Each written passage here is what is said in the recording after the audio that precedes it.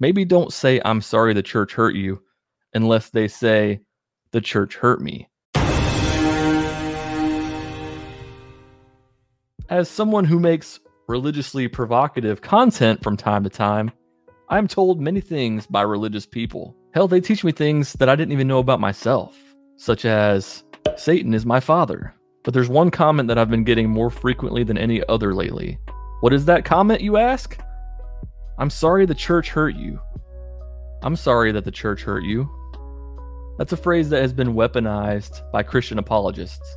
Why do I take issue with someone saying, I'm sorry the church hurt you? Well, I think that there are a few reasons that phrase is problematic. People telling me I'm sorry the church hurt you is just them undermining all the other reasons why I say I don't believe. Saying I'm sorry the church hurt you implies that the church indeed did hurt me. I often get this comment when I say nothing about the church. I'm not talking about pastors, I'm not talking about church leaders, or my church experiences, or anything. And people will say, I'm sorry the church hurt you. You don't even know me. You haven't even asked what happened. You haven't asked why I'm not a Christian. You haven't asked, what are my church experiences? You don't ask, did the church hurt me? You don't do any of that stuff. You just assume that I had bad experiences with church. I'll be the first to tell you, 95% of my experiences with church are positive experiences. I played in the worship band. I met my wife at church. Had a lot of friends at church. I did puppets for kids' church and liked that very much. I enjoyed my church experiences.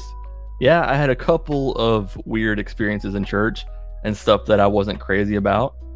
But for the most part, I liked church. It didn't hurt me. The church didn't let me down. I just stopped believing. I just got to a point where I'm like, I don't believe this. It has nothing to do with the church hurting me. So maybe try asking instead of telling me, I'm sorry the church hurt you. Why else is that statement problematic? Well, the person who says, I'm sorry the church hurt you, is implying that they know the way that churches should be. They know the truth. I'm sorry the church hurt you. I'm sorry you had a bad experience in church. Let me tell you about my church. Let me tell you about the way that church is supposed to be. Let me tell you about the way that people are supposed to worship God. Let me tell you about the way that Christ-like people are supposed to act. Your church was doing it wrong. Here's the right way to do it. You put your faith in people, Kevin.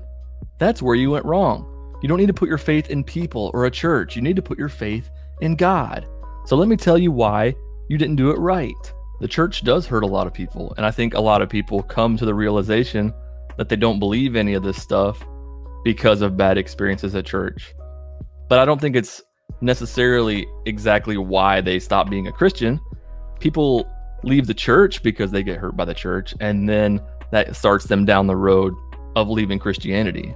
You see, when you're part of a church and you go multiple times a week and you listen to a preacher give a sermon and you dive into your Bible all the time, you can't see the forest for the trees. You're always in that bubble. So if the church does hurt somebody and they leave and they get time away from the church, it's time spent outside the bubble, and those people can end up coming to the conclusion that they don't believe in God. And that ties into the last reason why I think I'm sorry the church hurt you is problematic.